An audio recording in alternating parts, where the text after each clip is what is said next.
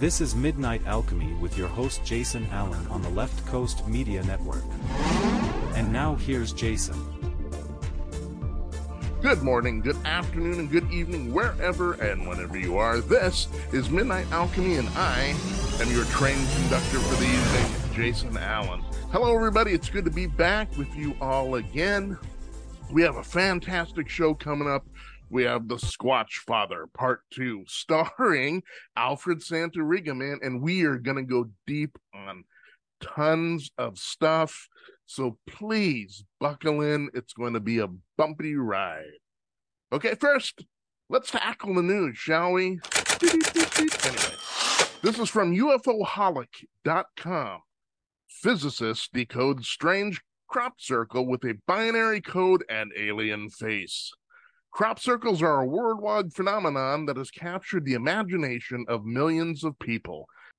Recently, a physicist from Finland's University of Helsinki provided a thought-provoking analysis on one of these strange patterns, an accompanying design that has people talking. Crop circles are a surprising phenomenon, and they seem to pop up in the most unexpected ways and most unexpected places. In 2002, in a field near Crabwood, Winchester, Hampshire, England, a famous crop circle appeared overnight. The crop circle has been documented, photographed, and researched by scholars all over the world. The circles are intricately designed and sewn into crop fields.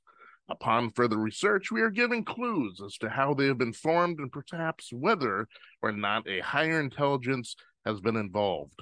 Richard Taylor, a physicist from the University of Oregon, examined them closely and found that the nodes of these stalks are blasted out on one side as opposed to simply being flattened. This effect has been replicated by microwave heating, which causes water inside the crop to vaporize and become dislodged. When this happens, the crops flop over completely to one side. Crop circle artists are said to be using GPS devices, laser, and microwaves to create these incredible patterns in the cornfields that are the delight of UFO enthusiasts and the bane of local farmers. Now researchers have uncovered the chilling message accompanying these world-famous crop circles and what it could mean for the future of this phenomenon. Crop circles carry chilling message in a binary code, according to Paul Vigay, a British computer consultant who developed and supported RISC OS software for PCs. The crop circle has a purpose behind its bizarre and intricate coding. Vigay says the message was encoded in ASCII binary code, an 8-bit code used in computer programming. Meanwhile, a paper has been published on the circles titled Crop Circles and the Life at Parallel Space-Time Sheets. Here's what it had to say about the circles. Crabwood message consists of two parts, an alien picture and picture representing spirals like a bit sequence starting from the center of a picture and proceeding counterclockwise. It has been proposed that the message is coded using 9-bit code that 8-bit portions obey ASCII code. If this is in fact true, the message reads as follows. Beware the bearers of false gifts and their broken promises. Much pain is still coming in time. EELUVE. We don't know what that means. There is good out there. We oppose deception. Conduit closing. Petonkin, who also contributed to this, concludes that whoever made the circle is extremely artistically, technologically, and mathematically advanced to a point beyond belief. Okay, UFOholic has a few final thoughts on the crop circles. The question is, should we be asking ourselves now is, why are the findings like these from world-class researchers constantly dismissed without even so much as a second thought? Why does the mainstream media ignore them? And will things ever change? That is, of course, a rhetorical question, but in the meantime, let's do our best to share this information and anyone willing to learn. These researchers are doing a brilliant work and simply cannot be ignored any longer. So there we have it, folks. A good crop circle story coming in from UFOholic.com. If you want to check out the story, please get up on there and check it out. Okay, folks, it is interview time. Let's commence. Oh man, I am excited. We have paranormal royalty in the house. Alfred Santariga is here. I got the New York Yankees cap on because, hey, you got to have Yankees pride. Tonight, we are going to talk about Bigfoot and we're going to talk about Dogman. Two things that, I've been really getting into lately, just so because it's so damn interesting, right? And so we're not only digging deep, folks, we are deep, deep, deep, deep, deep down there. So you may want to get your shovels out and get ready to go to China because we are going to dig deep. Alfred, how are you doing, man? Hey, Jason, I'm doing good. Thanks for having me, man. Oh yeah. Listen, if I can forget, I will forget everything. I've been known to do that. If I had my wife in the room, she would be nodding her head. And can you talk about all the different societies and stuff that you're a part of, just so if people want to get up there and nose around on the interwebs, they can. Yeah, okay. I'm the founder of the Bronxville Paranormal Society, aka BPS. Also, the founder and director of the New York State Sasquatch Organization, the New York State UFO Project, and the New York State Dogman Project. I'm also the director of the North American Dogman Project, New York State chapter, and I'm also a member of New York State MUFON chapter. Oh, that is awesome. I'm already thinking, right? You're going through it, and I'm thinking, oh man, part three is gonna be great. Oh man. Okay, we got to get going on Bigfoot here because I've been so interested in it. Tell me, Alfred, let's begin at the begin. When did you first start getting, interested in Bigfoot and cryptids? Well, my brother was a parapsychologist and he had a lot of books in the house on all aspects of the paranormal, and if he didn't have something on the abominable snowman, on Fridays at school, they would send us to the library to get a book to read over the weekend. And I was always taking something out on, the Yeti or Nessie or something to that effect. I was always taking something out on those things. I love that. I remember when I was about 12 years old, hanging out at the movies with my cousins. I think we were watching James Bond or something to that effect. And after the movie, the Patterson Gibbon trailer came on. And I remember, and I always had this intuition or gut feeling or whatever you want to call it, a vibe. I don't know. When I seen that trailer, I remember turning to like my cousin Dino and saying, "This is real," and taking like the most abuse you could possibly take from your cousins, between all of my cousins shredding me for thinking that Bigfoot was real. They just, that's how my family shows love, by breaking your balls. So the more they break your balls, the more they love you. And my brother took a lot of abuse from my cousins, my older cousins, and my uncles for being a parapsychologist. I mean, he was a money guy anyway. He had masters in that field, but he used to work with Han Holzer's partner, right hand man, and that's how he got into going to California to get his degree in parapsychology. But I was always into every aspect of the paranormal. When I created BPS, we investigated all aspects, and we always included ghosts, cryptids, and UFOs in our investigations. We always, for some reason, like-minded people. Everybody had their specialty on the team, but I just think we all believed that everything was truly connected. You know what I mean? Um, Everybody had their own theory on how it was connected, but everybody had that belief that it was all connected. And as time goes on, you figure this stuff out. Little tidbits. It's like a jigsaw puzzle. It starts to come together after time, and the longer you're in the field, the more sensitive you get to energies. Different energies affect me different ways. Where before it was just a gut feeling, now I hear like a little voice in my head will tell me something like, don't go left, go right.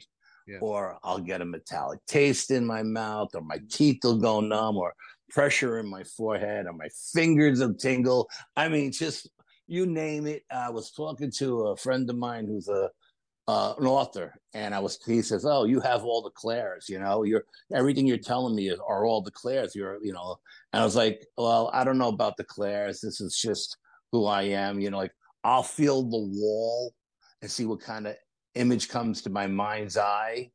I don't know what that's called. That's just me doing it, instinctively. Something is telling me to feel the wall and get an image in my mind's eye. So now he tells me I have all the clairs. Okay, I have all the clairs. That's fine. But I don't go out and say that I'm a psychic by any stretch of the imagination because I can't do this at will. It comes to me, when it comes to me and it tells me, that's when I do it. I just can't. I'm like, I can't remote view, or I can't, just tell you what you're thinking, stuff like that. No, when I'm in an investigation, I'll get pulled one way. I'll hear a voice in my head, I'll smell something. I'll taste something. These are all tidbits of all the clairs, but these things just happen to me naturally. I don't try to bring it on. So I never claim to be psychic by any stretch of the imagination. But like I said, the longer you do this, the more you experience. I had a, what did they call it? And some, oh God, I can't think of the word. Well, never mind. We'll go a different way. Anyway, my very first Bigfoot experience, 1974, down in South Florida. My cousin Anthony. Anthony's 15. I'm 12. He's like a brother to me. We like I said, all my cousins lived in the same neighborhood, and at times you would hang out with one for a year, and then you'd be hanging out with another one for a year, And Anthony was like a brother to me. We were sent down to Florida every summer to my sister's house. It was like our summer camp, you know what I mean? Yeah. And my brother-in-law was an ex-Marine. He had an Italian restaurant in town, and he had a list of chores he would have us do every day. He wanted everything done by 12 because after like 1 o'clock, it just gets too hot in Florida in the summer to be out there, so we were down there and we went down there. So we knew she lived in this giant square. It was called Sunshine Acres. It was out on the outskirts of a little town called Davie, Florida, and it was right on the outskirts of the Everglades. And there was canals all around it, and there was alligators in those canals. And it was a 1-lane bridge to get over to the property and 1 lane to get back, and that was it. You couldn't get 2 cars on that bridge at the same time, And it was a horse rancher in the south end and a cattle rancher in the east end, and so we knew all the kids in the neighborhood. We had dirt bikes. We did our work. We would do whatever my brother-in-law had plans for us to do. We were popcorning ceilings. We were painting. We were doing all kinds of stuff, Yeah. And but we had our dirt bikes that we rode in the swamp. And a friend of ours' father owned the horse ranch, and we took horses out on tours. We took tours out in the swamp. The horses knew where they were going. We were just there to make sure nobody fell into the Everglades, into the swamp, Yeah. And we shoveled crap to make a few dollars for beer. You know what I mean? Sure. So we'd go in the woods at night and have bonfires. Well, summer is going on, and this particular summer, there was a drought in South Florida. There was the Everglades was on fire. And a lot of the creatures that were in the Everglades were coming north out of the Everglades towards inland. Yeah. And so us being on the outskirts of the Everglades, we would hear and we would see on the news, we would hear like reports of a skunk ape. Sheriff seen the skunk ape. Yeah. The town police were called to this lady's house, and they thought it was a peeping Tom. When they got there, it was a skunk ape looking in our window, and so it was all. And we'd hear it on the TV, we'd hear it on the radio, we'd read it in the newspaper, and we didn't know what to think of it because like I was like, what the hell is a skunk ape? You know what I mean? I thought Bigfoot at 12 years old. I thought Bigfoot only lived in the Pacific Northwest. That's where I thought he was, and down in South Florida. Get the hell out of here, And one night we're up and we're watching like Don Kirshner's rock concert, like 1 o'clock in the morning. Midnight And special, man. Yeah. yeah, the midnight special. And something goes by the house. Now, my sister had like 3 acres of land, and the front of the house was opened with a circular driveway with a fountain. But the sides of the house in the back was fenced in with a 6 foot fence. She had two large German shepherds, Uh-huh. and something walked by the house, and the dogs went absolutely insane. And I grabbed the dogs and put them in the garage so they wouldn't wake up the whole house. But it stunk to high heaven. Whatever went by the house stunk to high heaven. Yeah. So the next morning, we're sitting at breakfast with my sister and my brother, and we're telling them, man, something went by the house last night around 1 o'clock in the morning, 1:30. That stunk like, now the way I described it was like 1,000 skunks. You know what I mean? It's how bad it was. Yeah. I said the dogs went ballistic. I had to put them in the garage. And my brother-in-law turned to me and said, "Oh, it must have been the skunk ape." And I just looked at him like, "What? What's skunk ape?" I mean, and he's like, "Yeah, skunk ape." And then my sister's saying, "Yeah, it's like it's the Bigfoot version of Florida." And I'm like, "Really?" And she's like, "Yeah." And I thought they were pulling my leg. You know what I mean? Even though we were hearing about it on all the media outlets, I just thought she was pulling my legs. You know what I mean? Like I couldn't, I just couldn't get my head around the name skunk ape. Sure. So then a few nights go by, and we're up. One Friday night, I think it was. We're watching wrestling at midnight, right? And we're jumping around the couch, and wrestling's over, and we go to sleep. We're laying. She had a sunroom that faced the front of the house, and she had a queen size pull out bed. And in front of the bed, she had a giant picture window. It must have been 8 feet long and 4 feet high. Yeah. And you looked out the window, you seen the garden and the fountain. But she had a couch down there, so we pull it out and we're laying in bed. And the house had sensor lights all around it. Me and my cousin Anthony are laying in bed, and the sensor lights go off. And, I mean, they go on, and we see this giant shadow go across the front of the wall in front of us. Oh, and we're like, what the hell is that? I'm getting goosebumps talking about it. And then all of a sudden, the dogs go off. They go crazy. I jump up. I drag the dogs in the garage because if my brother-in-law wakes up, everybody's getting their ass kicked. You know what I mean? So not only the dogs getting beat, but we're getting beaten too. So I drag the dogs into the garage, and I do a belly crawl to the window. She had this curtain. She had like a drape or a curtain you pulled down. I forgot what it's called. A shade. She had a shade. So I'm peeking out the shade, the corner of the shade. Meanwhile, my cousin Anthony is frozen in the bed. He's not moving. And I look out the window, and there in the middle of the driveway is this thing to me that looks like King Kong. Okay. It's humongous. It's 4-5 feet wide. I mean, as much as I looked at its face, my cousin was a weightlifter. My cousin had a big back for, 15-year-old kid. I was more martial arts kind of guy, Mm-hmm. and his thing was wide, and it looked like as wide as it was the same thing thickness too, because this thing was thick. Dang. And so I'm looking at this thing, and it sees its reflection in the glass, and it does this incredible Hulk flex and scream. And now this scream goes through you, goes through the glass, it goes through you.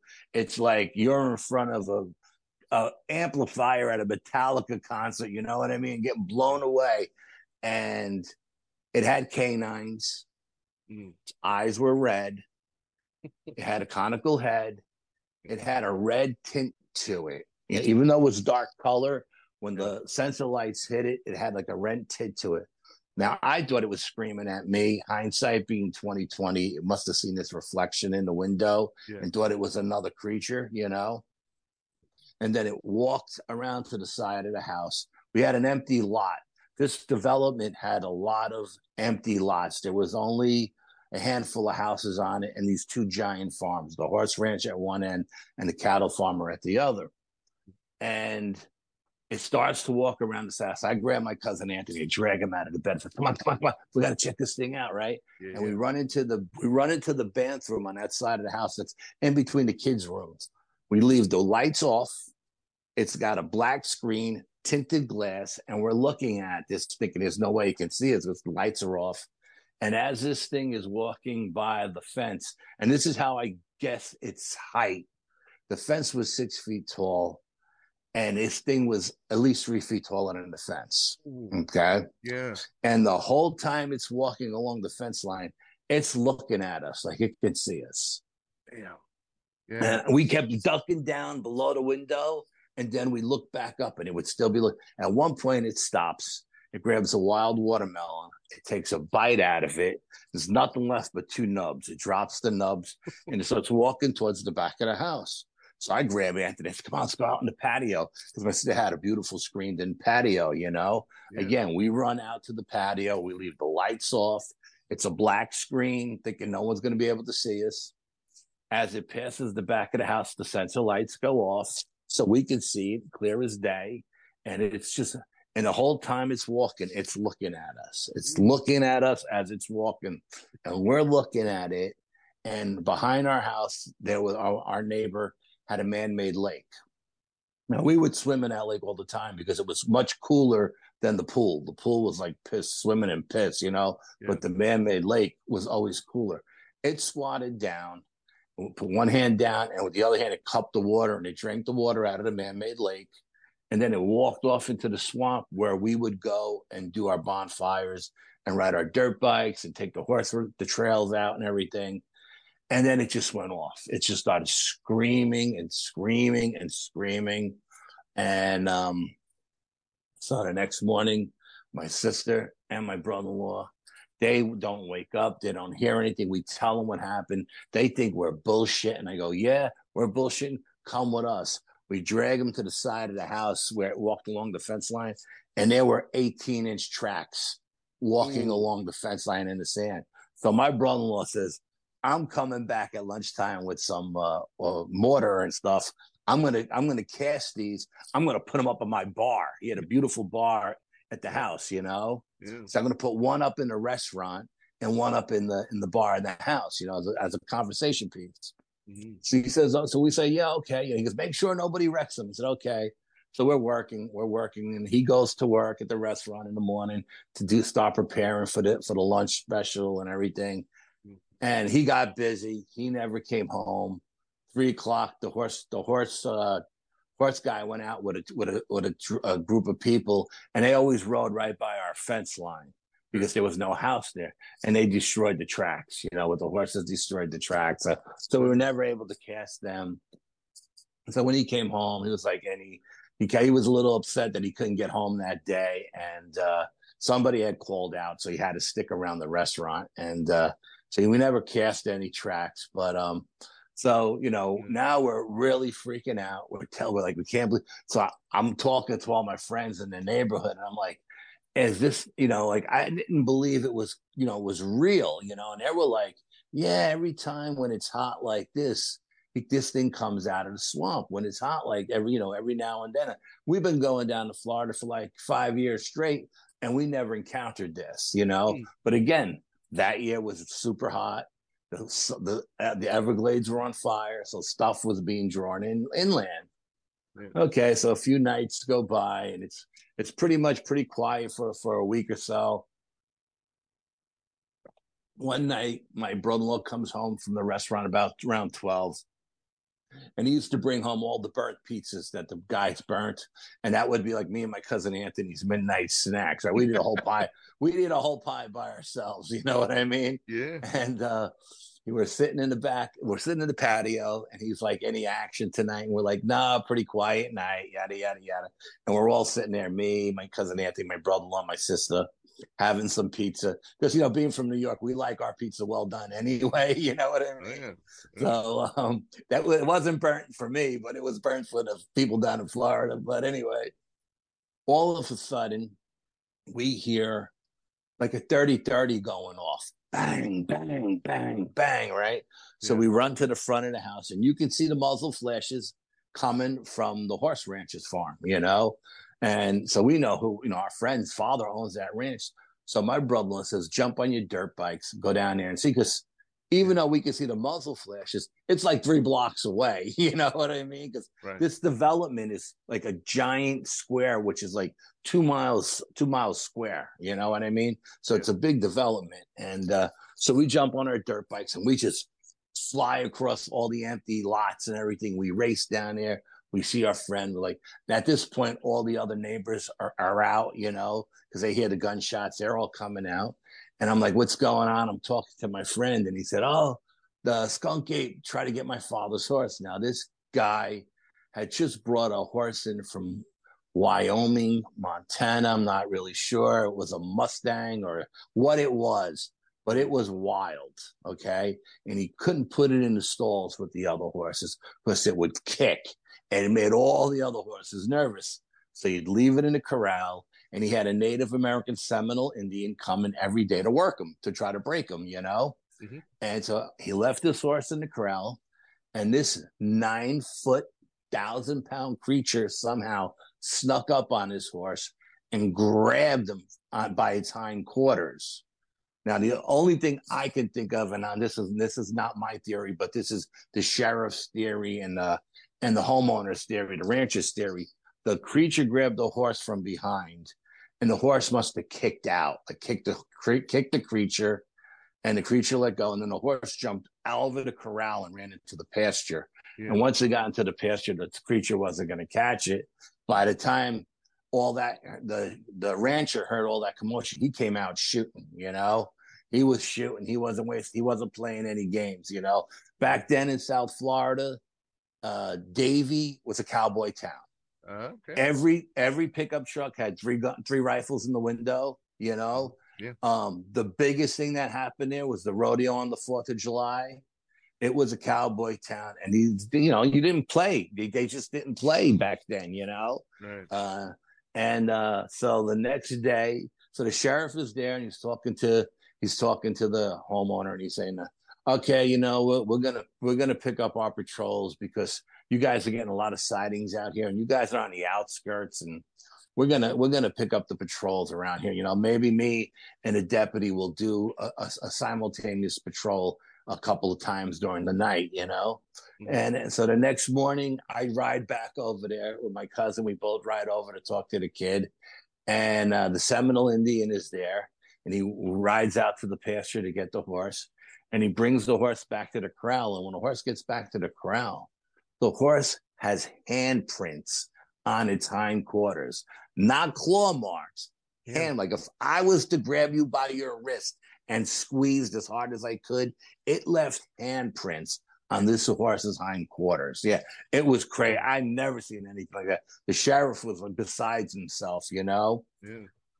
So he's like, okay, when he's seeing that, he says, oh, we definitely got to spend more time out here, And so there, a couple of nights go by, nothing's happening. Every now and then you'd hear screaming or going off in the swamp, but no one's going in the swamp at 12 o'clock at night when this creature is going off. And my brother-in-law had friends flying down from New York, and him and my sister were taking him out to Miami for dinner and dancing. And he said, you guys got to watch the kids, babysit the kids. showed us where the guns were in the house, but keep the dogs in the house with you. Don't let them in. Don't leave them in the yard. And we're like, yeah, don't worry, we got this. No problem. We didn't really expect anything anyway. Yeah. And they went out, they did their thing. They rolled in around 2:00 in the morning. And of course, as soon as they pulled into the driveway, the dogs went crazy. And we all run out to the car to meet them. My brother-in-law had just bought a brand new Lincoln Continental Mark IV or something like that with the sunroof. I mean, it was a gorgeous car.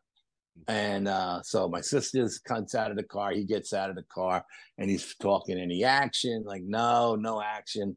And then we hear the most blood curdling cry. Let's call it a cry. Yeah. It just froze you it just scared the living daylights out of you because you had never heard anything like this before.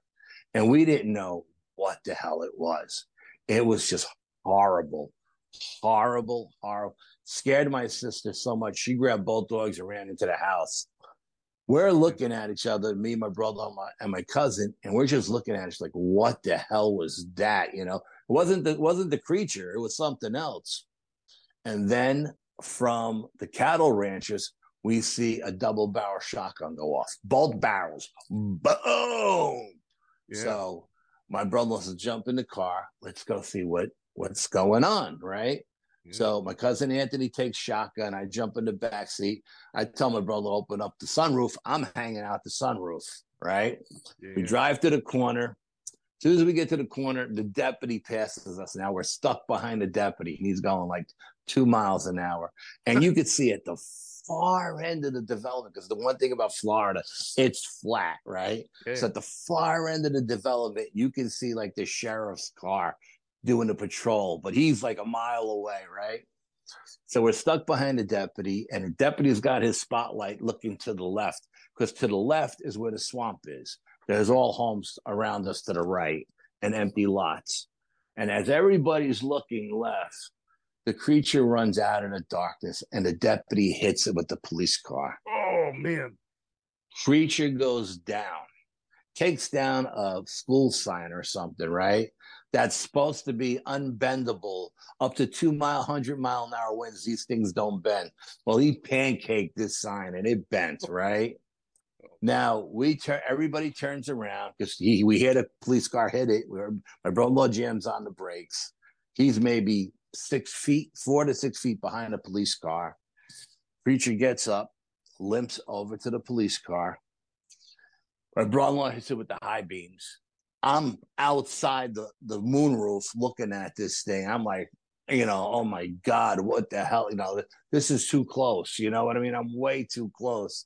Yeah. And the creature looks down at the deputy and the police, and you can see the deputy because of the lights. You can see his silhouette, and the creature does a hammer punch, boom, right on the front of the car, and he screams at the deputy. Screamed at the deputy, and the back of the car comes off the ground.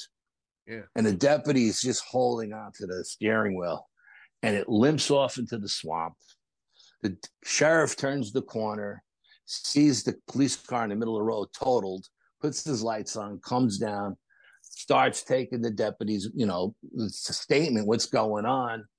He tells the deputy tells him, the sheriff says, well, back then they carried the shotgun in between the two, the driver and the passenger. Yeah. And the sheriff said, well, why didn't you take the shotgun and shoot the goddamn thing, And he was like, shotgun wasn't big enough, Shotgun wasn't big enough. I don't know what he had in the shotgun, probably double-aught buck or something like that. Yeah. But he just said to the sheriff, shotgun wasn't big enough, Mm-hmm. And we're telling the sheriff has taken our statements because we right there, we've seen it, everybody's giving the same statement. When the cattle rancher comes racing up to the sheriff and says, you got to come back to my farm and see what this damn creature did to my prize bull. Oh. Now, this guy had a Brahma bull, white Brahma bull with a hump in its neck. And this bull was the size of a minivan. Okay. If it was 2,500 pounds, it weighed an ounce. Okay. Now, this particular rancher did not like me and my cousin too much because every time we would come around the corner on our dirt bikes, we would always be doing like 100 miles an hour. And not to go down on the gravel, we'd have to go up on his lawn around his mailbox, and we would tear up his lawn all the time. And my brother-in-law was constantly reseeding this guy's lawn, right? But there was a time where I used to jog that 2 miles every day, right? Because I was into martial arts. I wanted to stay in shape. And the fence line was only about 4 feet high, where the cows and the Brahma bull and everything is. And one day I'm jogging. There's a lady down the street who's got a St. Bernard, like Cujo. Every time I run past this dog's house, this dog wants to eat me, right? Luckily, he's behind this metal fence. Well, one day I'm passing the fence. The lady who owns the house is coming around the corner. She hits the automatic gate opener because she just wants to pull into her driveway. She hits the gate opener. The gate opens. The dog comes running out. Boom. Now the dog is chasing me. He's running me down like a guided missile. There's no trees in Florida to climb like here in New York, right? Yeah. So I'm like, this dog is gaining on me. And I was a pretty fast kid, you know, and this dog is gaining on me. And the only way for me to get away from is to dive over that fence into that pasture with that Brahma bull. So I dive over the fence. The dog jumps up onto the fence. The Brahma bull sees me sitting there in the pasture, sees the dog going nuts, and he starts to trot over. You know, like what's going on? That is bull. If he wants to go through this fence is not holding him back, you know? Yeah. And so I'm thinking, while the bull is focused on the dog, I'm going to use the cows as shields, and I'm going to work my way out the front gate, you know? Yeah.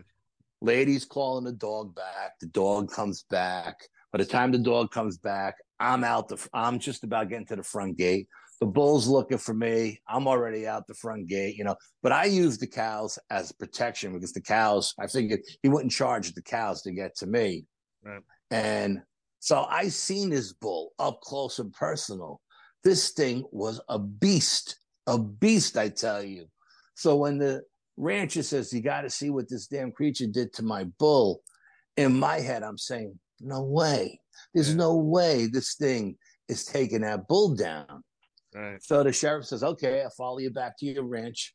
So we go around the deputy and we follow the sheriff back to the ranch's, the cattle ranch's farm. We get there and he's flashing his his spotlight on the side of the car through the pasture. And there in the middle of the pasture is this Brahma bull bleeding out with no head. Creature ripped the head off the Brahma bull. Then he's panning down a little bit more, 100 yards away in a different direction. The head is laying 100 yards away. The creature just threw the head away, you know? Yeah. And I'm thinking the skunk ape was in there going after a calf or something, you know? And because the cows had babies, you know? And the bull seen the creature and did what the bull did because those Brahma bulls are ornery to begin with. You know what I mean? Yes. And I knew that because when the rodeo would come to town, I loved to see them broncs, you know, and I would talk to the cowboys and they would say, yeah, those damn Brahma bulls, they're ornery, you know. Like, what's the difference between that and the other bull? You know, they know those ones right there. You got to watch your back with those bulls, you know. I was like, okay. So he ripped the head off of this bull.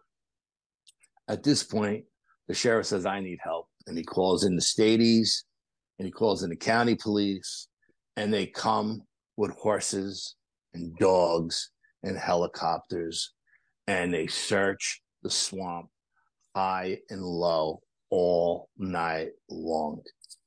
They never found a thing. Yeah. And now we thought that since we were hearing about it all summer long, that there was going to be newspaper reporters there and TV people there, and they were going to interview us because we were eyewitnesses. We were going to be TV stars, you know, our 10 minutes of fame, right? You know, we thought nobody came to house to interview us. We would drive to the Winn-Dixie because at 15, my cousin had a license down there. So he would drive. We drove to the Winn-Dixie. We bought all the papers that they had. No mention of anything in the papers. Nothing, like it never happened. And I was like, what the hell? How could this be possible? Now, I had posted this experience in the Skunk Ape Museum in South Florida. And a woman for the BFRO, her name was Ree Monolith or something like that. She reached out to me. She said, I want to do this story and I want to put it in the BFRO website. Would you mind? I said, absolutely not. And she goes on to tell me that she was the same age as me, and she lived in the next town over. And her father had a business in Davie, and he would he would come home and tell him all kinds of story, what happened. And her uncle was a cop in the Cooper City, which was the next town to the south of us. She lived in the next town to the east of us, okay? And he would go over and he would tell them stories about how they would get reports of a black man peeping in the window, and the old lady would be nervous, and the cops would go there, and they'd come around both ends. As soon as they hit it with the flashlight, it would be a skunk ape. It would see the cops. It would run off and dive into the swamp and swim away. But they had two sets. She said they had two sets of books, the official report and the unofficial report. And her uncle told her that he was going to give her his unofficial book so she could put out a book about all these experiences, all these skunk ape stuff that happened in South Florida around that time. Now, what she did for me was she went in and she got all the newspaper articles from that summer, the summer before and the summer after, and she put them all into my story on the BFRO. Yeah. And then she I love this woman. She went above and beyond the call of duty. She actually got an aerial shot of Sunshine Acres, the big square, and she marked, that's all homes now, and the swamp is all drained and it's homes there. But she marked everything, like the cattle rancher was here and the horse rancher was here and the swamp was back here where we rode the horses and all of this stuff.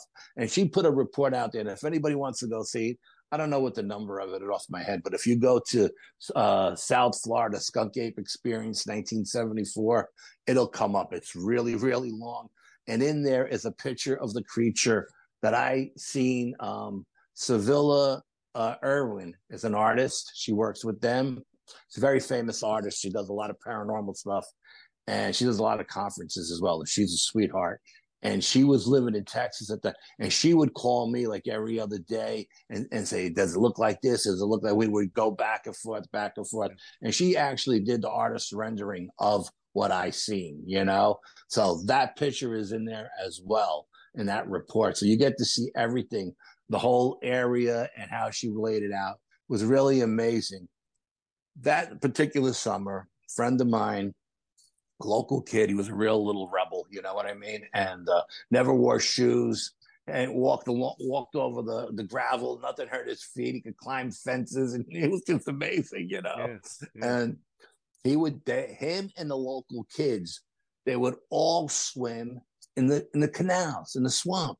And they would say, you got to swim down at this end of the canal. They called it the turnaround. They said the water came in, turned around and went out. And so the alligators don't come in the turnaround.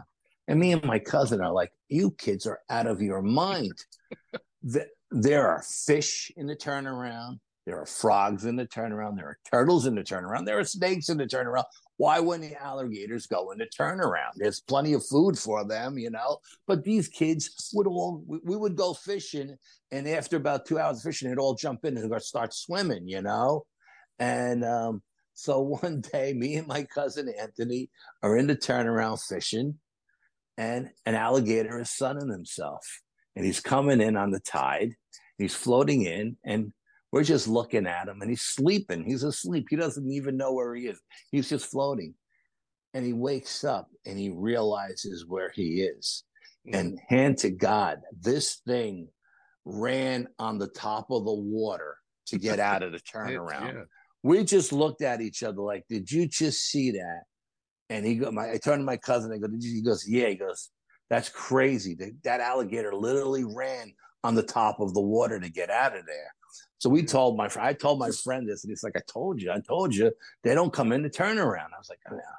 He goes, I think, and this was his theory at the time. He said, I think these skunk apes have lairs under the water in the swamps. And he says, I think once they get into that water and they go under the water, they could swim into a canal that'll bring them into an underground caverns. He says, I'm going to look for the underground cavern in a turnaround. He goes, help me. And I was like, you're out of your mind. I'm not going in there. First of all, you could get caught up in the cattails and drown, right? Sure. Yeah. I'm not going to do it. He's bobbing and weaving. He's going around for like an hour. And I'm sitting on my dirt bike. And he's like, he comes up out of the water and he's really excited. I found it. He goes, I found it. It's a hole like this. I found it. And I'm like, he goes, I'm going. And I go, dude, don't go in. Don't go in. I said, please don't go in. It's probably an alligator den. You're going to get eaten by a mother alligator. Please don't go in. I'm not out in 5 minutes. You jump on your bike and you ride to my house and you get my brothers and you have them come get me. I didn't have a watch, so I'm counting one Mississippi, two minutes right there, right? Yeah. Because I didn't have a watch. And he jumps in, he swims in. He says, eventually, he says he pops out on the underground cavern. He says there's all like caves around in a circle. He says it stunk to high heaven. It smelt. He burnt his eyes. It burnt his mouth. He swims back out and he's bouncing off the walls. I mean, I had to hold this kid down. He was jumping up and down. And I'm like, dude, what's he goes, I found it. You got to come in. You got to come with me. I got to prove it to you that I found it. And I was like, and he smelled like a skunk ape. He smelled to high heaven, you know? And all he had on was a bathing suit, but this was on his skin, the funk, you know? Yeah. And I was like, no, I'm not going in. I go, dude, think about this. If your father woke up in the middle of the night to take a piss and he's seen somebody in his house, what is he going to do? He's going to shoot him before he asks any questions. Right. So what do you think these creatures are going to do if you pop your skinny little head up and they see you? They're going to pop your head right off like a cork. I said, I'm not going in there, you know? And he was like, all right. He goes, but you got to promise me. You got to promise me you don't tell anybody, not even your cousin. He says, because if the authorities find out about it, they're going to come in here and they're going to blow all these caverns up and we won't even have a place to ride our bikes and do horses and stuff like that. I go, listen, I won't tell anybody. And I never told anybody for like 40 years. We were coming back from Florida to New York. I told my cousin Anthony, I can't wait to get home to tell my brother about this. He's going to lose his mind. And my cousin Anthony's like, you can't tell your brother. I was like, why not? Yeah. So if you tell your brother, then my father's going to find out. My mother's going to find out. Everybody's going to find out. And they're going to think we're crazy for telling this story. And everybody's going to break our chops. And I goes, if you do that, if that's what I'm going to kick your ass. And I didn't, you know, me and my cousins, we all loved each other like brothers, but, you know, everybody got on everybody's nerve. We all fought, you know, even though he was bigger than me, everybody fought everybody, you know? Sure. And I didn't feel like fighting my cousin Anthony. So I was like, all right, you know what? I won't say nothing. I won't say nothing to nobody. Of course, I told my two best friends in the neighborhood, but I didn't tell any of my family members. And my brother wrote a book called Frank Santariga, Paranormal Family and Friends. And he reached out to my sister, and my sister said, talk to your brother. Your brother's the one with all the experiences, you know? Yeah. And I told him about the skunk ape thing. So then he reached back out to my sister to validate it because my brother's crazy about validating everything. And she told him, yes, I remember that summer was crazy. Now, my brother-in-law had passed away, and my cousin Anthony had passed away. So it was just me and my sister were the only two to actually validate the story. So and that didn't come out till like 40 years later, you know, when my brother wrote the book, because only two people I ever told were my two best friends, Richie and Eddie, and that was it, you know? And I said, whatever you guys do, don't say nothing around Anthony, because if you do, Anthony's going to kick all three of our asses, you know? And they're like, no, we won't say anything in front of your cousin Anthony, because they knew Anthony was nuts, you know? Yeah. But that was my first Bigfoot experience, and right, you know, so I'm not a believer, I'm a knower, you know what I mean? Yeah. I seen it up close and personal. Yeah. And I know a lot of people claim that the skunk apes in Florida are tall and skinny and actually shorter than the ones in the Pacific Northwest or the ones up here in New York. That may be true, but the one I seen looked like King Kong. Yeah, he was a massive. He was definitely an alpha, you know what I mean? Oh yeah. And I can't imagine the strength this creature had to stop that Brahma bull in a charge, number one, and number two, rip its head off. It's just mind-boggling. Yeah, that's amazing.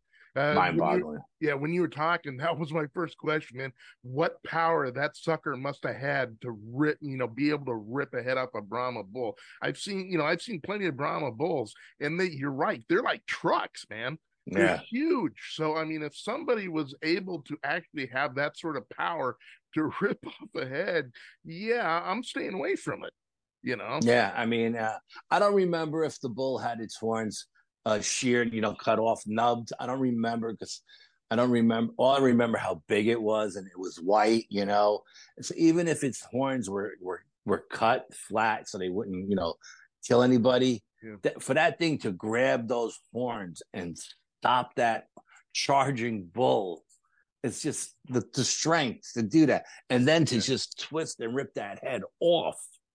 I, Crazy. I can't even comprehend it. I tell people all the time, be careful what you wish for, because when you see these, everybody's like, just want to see one. I just want to see one.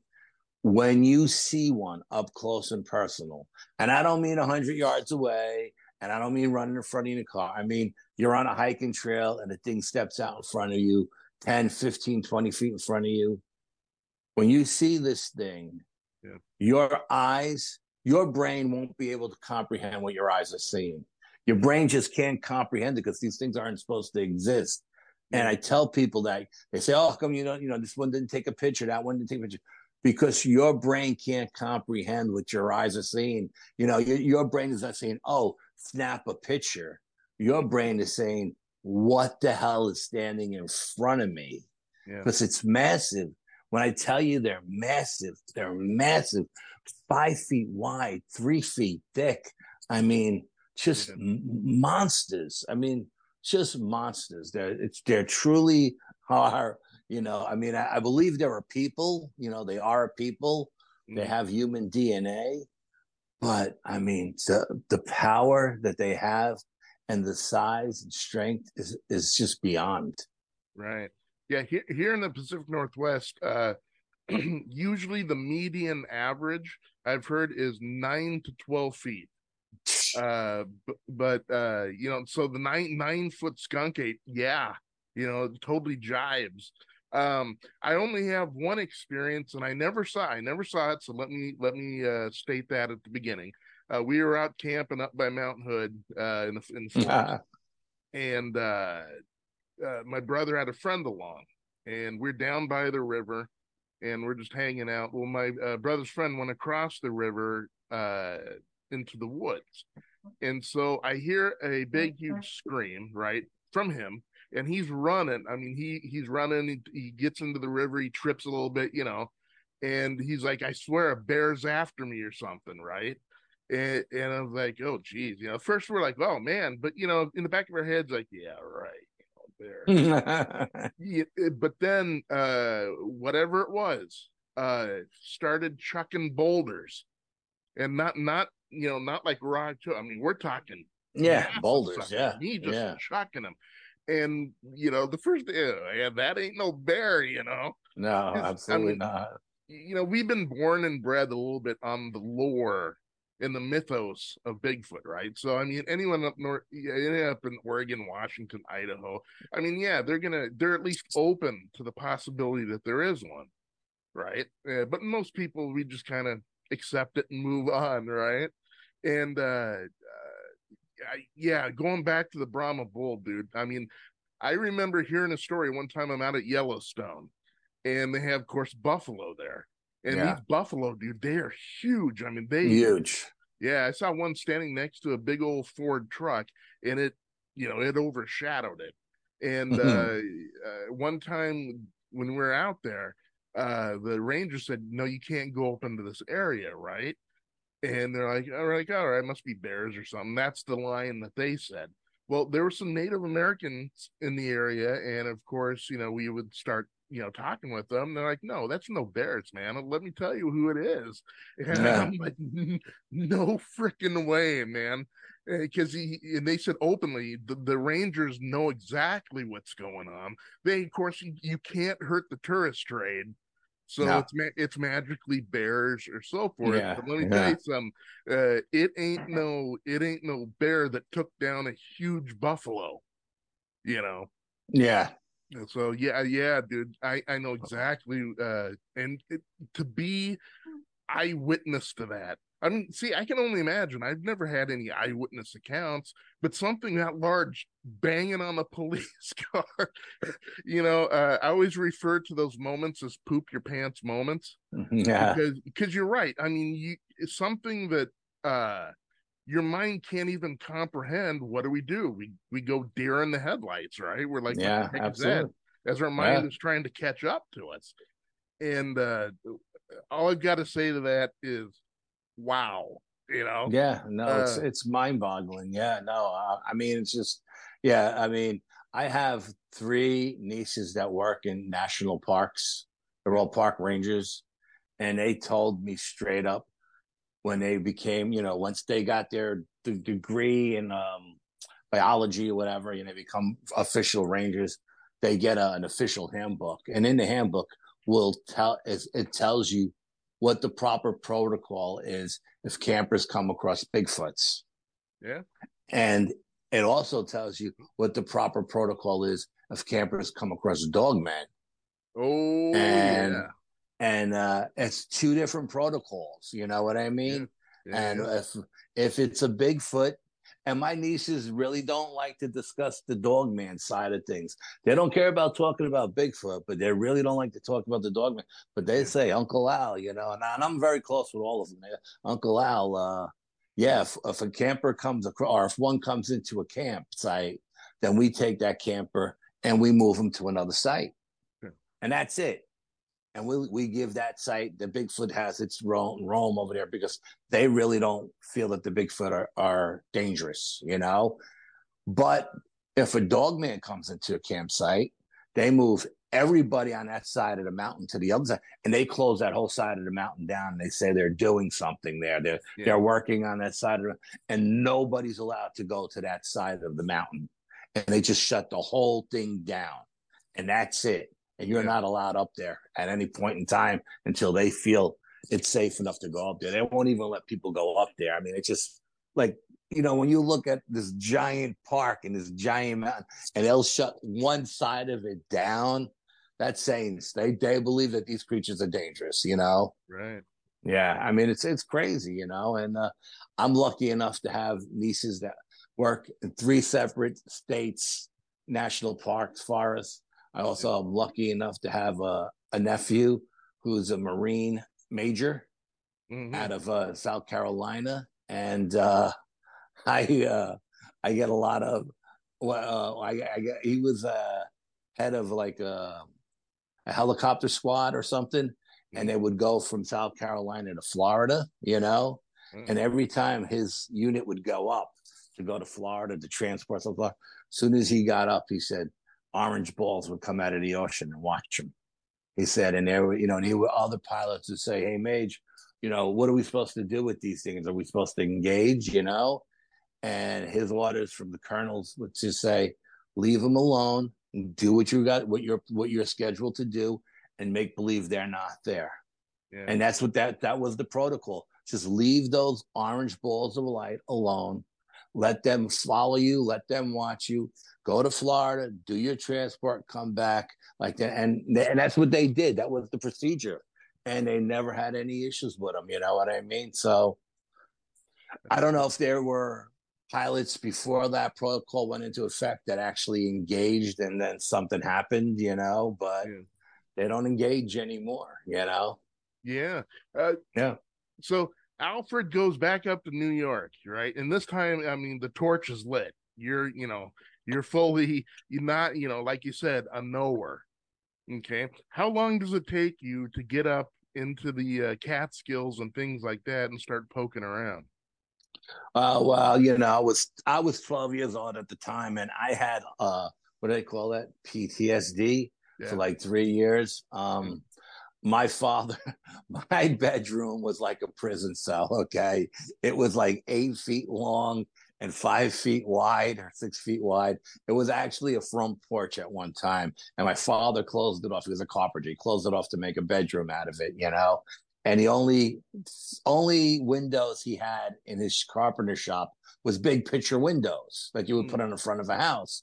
So my bedroom had this big picture window, and we had a little garden in front of our house. It was maybe, 10 by 10, you know what I mean? With a little bit of bushes and some rose gardens for my mother or something, you know what I mean?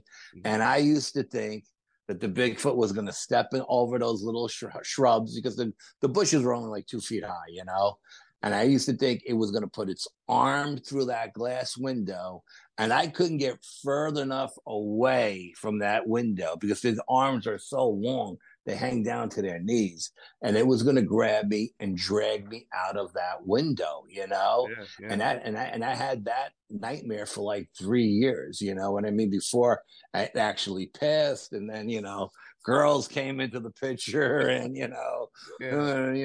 cars came into the picture and, who's thinking about Bigfoot now? You know what I mean? But Yeah. no, it took quite a while for me to get back rolling into the paranormal. You know what I mean? Of course, I did things with my brother. And I went out with him and investigations, but it was mostly ghost stuff with him. You know, I did more ghost stuff with a couple of my best friends, like my friend Harry and my friend Eddie. We did like 2 or 3 different ghost things. 2 were up in the Catskills. My girlfriend at the time's father had a house up on one of the mountains. So we would go up there. Not so much in the summers because they used it in the summers, but we would go up in the winters to go skiing, you know? Yeah. And so we would go up there and we used to pass this burnt hotel all the time, you know? And my brother had told us a story about it, how there was a tragic fire and a lot of people lost their lives and yada, yada, yada. So one weekend we were going up and I said, let's go by this hotel. I was in school down in the city. I was going to school for photography for the Center of Media Arts. So I said, let's go by this hotel and let's take some photographs and let's go in. You know, we were there with our girlfriends. We had the whole weekend, you know. We were going to ski all day, party all night. And so we get there, and as we pull into the driveway, and it was one of those driveways that went down and came up on the other side. And we went down, and we all got out. It was me, Eddie, and Harry, and our girlfriends. And I had a couple of cameras that I gave a couple.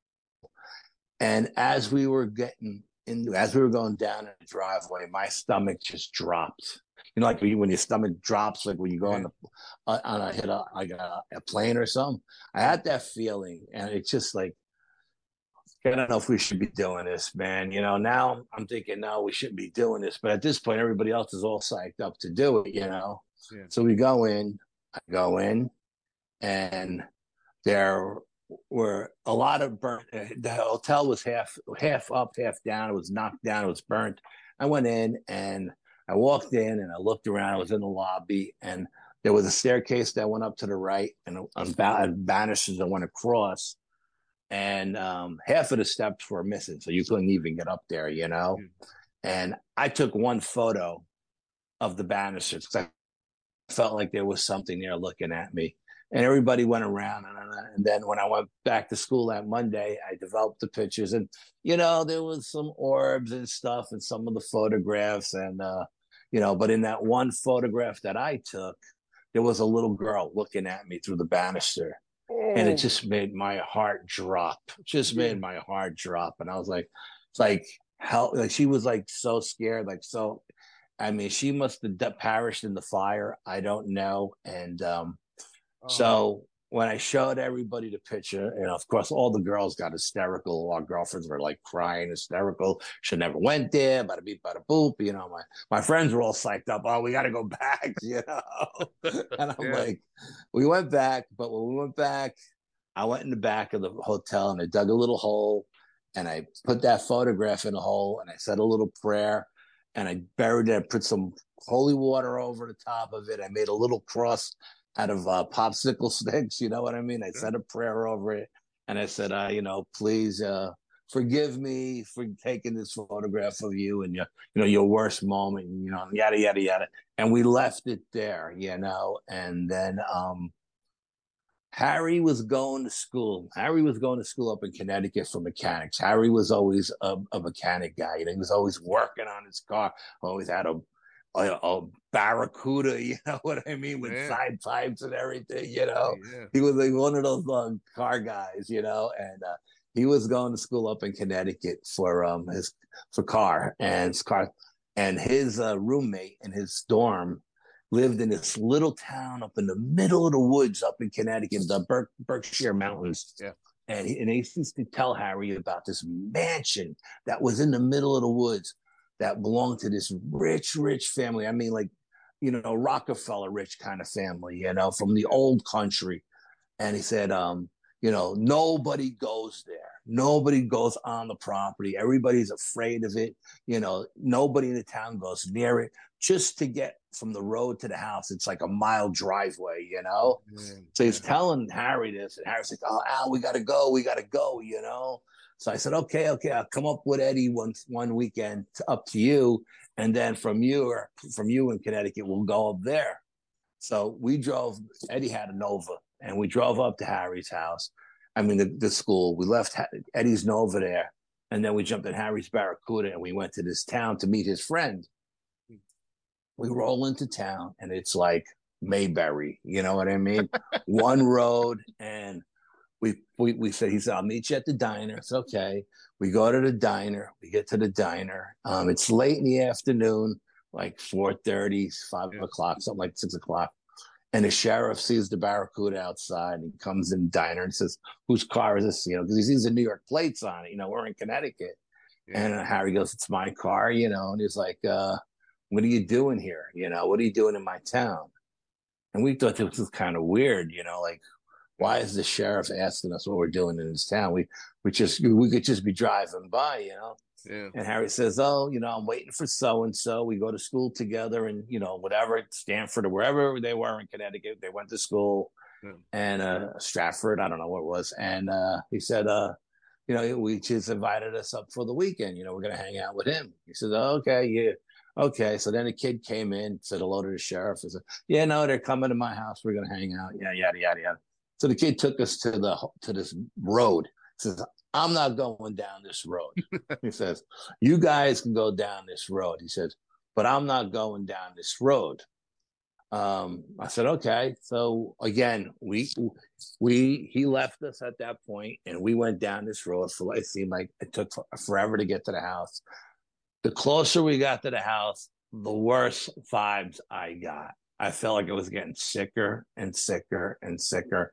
And I told Harry, I said, "You know what, let's just turn around. Let's get the hell out of here, man. We don't need to go into this house." And him and Eddie were like, "No way. Look at the size of this place. It's a mansion, We're definitely going in. So I said, okay. I said, "I'm not going in." I said, "I'm not going in." I said, "If you guys want to go in." I gave Eddie one of my cameras, and I gave Harry a camera. I had like 3 or 4 cameras, like being a photographer, I had like 5 different cameras. And they went in, and I walked the grounds, and I was just taking pictures of the house from outside. The house was on, there was a lake there. They had a boathouse, beautiful beach on the lake, beautiful lake, massive pool, massive. And I'm standing by the pool, and I'm taking pictures of the upper floors. And I swear to God, it looked like it had to be 6 stories high, this house, Yeah. And taking pictures of it. And I hear Eddie and Harry screaming. So I run to the front to see what's going on. I thought maybe the cops were there, Yeah. And I run to the front, and Harry's shirt is ripped off his back, and he's got scratches on his back, and Eddie's like all disheveled, right? Got his head, he's got a big bump on his head. I was like, "What's going on?" He said, Harry goes, "I went down in the basement, and there was a room down in the basement. It looked almost like some kind of ritual room with an altar and all this crazy stuff. I guess they would maybe have called it a game room with like the deer heads and stuff like that on the walls. But Harry said it looked like an altar, like something like that they would do black magic, he said. And something grabbed me and ripped my shirt off my back and then pushed me. And when it pushed him, he said he went flying like he's never been pushed before, Mm-hmm. And Harry's nickname was Dirty Harry. So when you fought Harry, you could expect to get, something dirty happening to you. He said, ripped him, scratched him on the back. Eddie went upstairs and he said, "Al, when you walked in the foyer, everything was marble." He said the steps were about 20 feet wide. You could drive a tractor trailer up them, all marble. He said there were chandeliers There was paintings. Yeah. Nobody from that town went in that house and touched it. Like the kids from the town didn't hang out in their party. There was no graffiti. It looked like the people were still living in it. He said. He said, I don't understand how no one would go in. Like in our neighborhood, everybody would have robbed that place blind. You know what I mean? With the, you know what I mean? And Eddie said something grabbed him on the top of the steps and threw him head over heels down these marble steps. He said, you know, he said, I held on to your camera out so it wouldn't break, you know, but he says, something threw me down. So I said, let's get the hell out of here.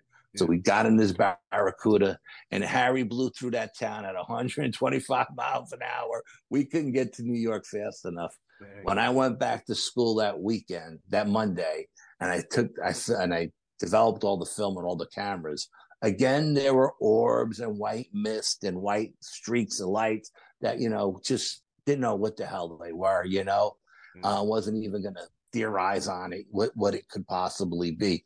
But in one of the photographs that I took on the outside, there was a woman in black looking out the window watching me. Oh, boy. Yeah, so when I developed that picture, we used to hang out in the woods down in the Bronx called Van Cortlandt Park. It's a huge park. The Van Cortlandt family owned the park. They owned the land. They donated it to the park. There was bridle paths down here and horse trails and all kinds of stuff. And they had their own family plot down there. And it was surrounded by like 10-foot stone walls with 10-foot iron gates. Yeah. Well, I climbed over those stone walls and I went over to like the old lady, like the matron of the house, right? The mother of the family. And I dug a little hole and I put that picture in there because I figured rich people want to be with rich people, right? You know? Yeah. And I buried it in that plot with the old lady from the Van Cortlandt family.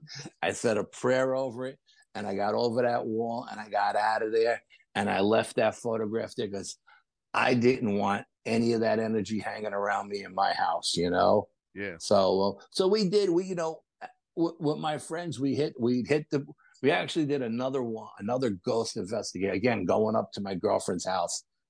There was a train that used to run from the Catskills down to the city, pick the people up and bring them, because back in the 50s, and the Catskills was the place to be, you know?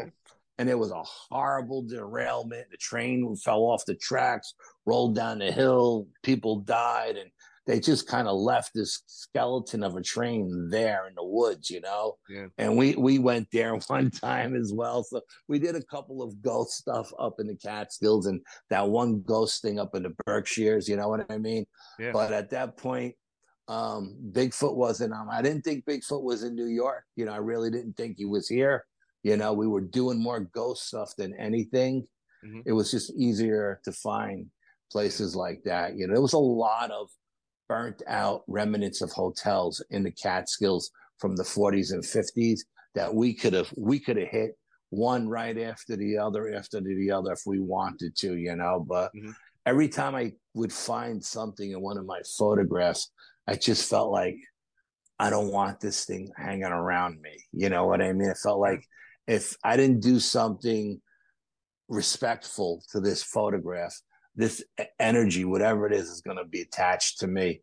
And I did not want it attached to me. Yeah. Yeah. Oh my gosh, man. When did Bigfoot come up on your radar up there?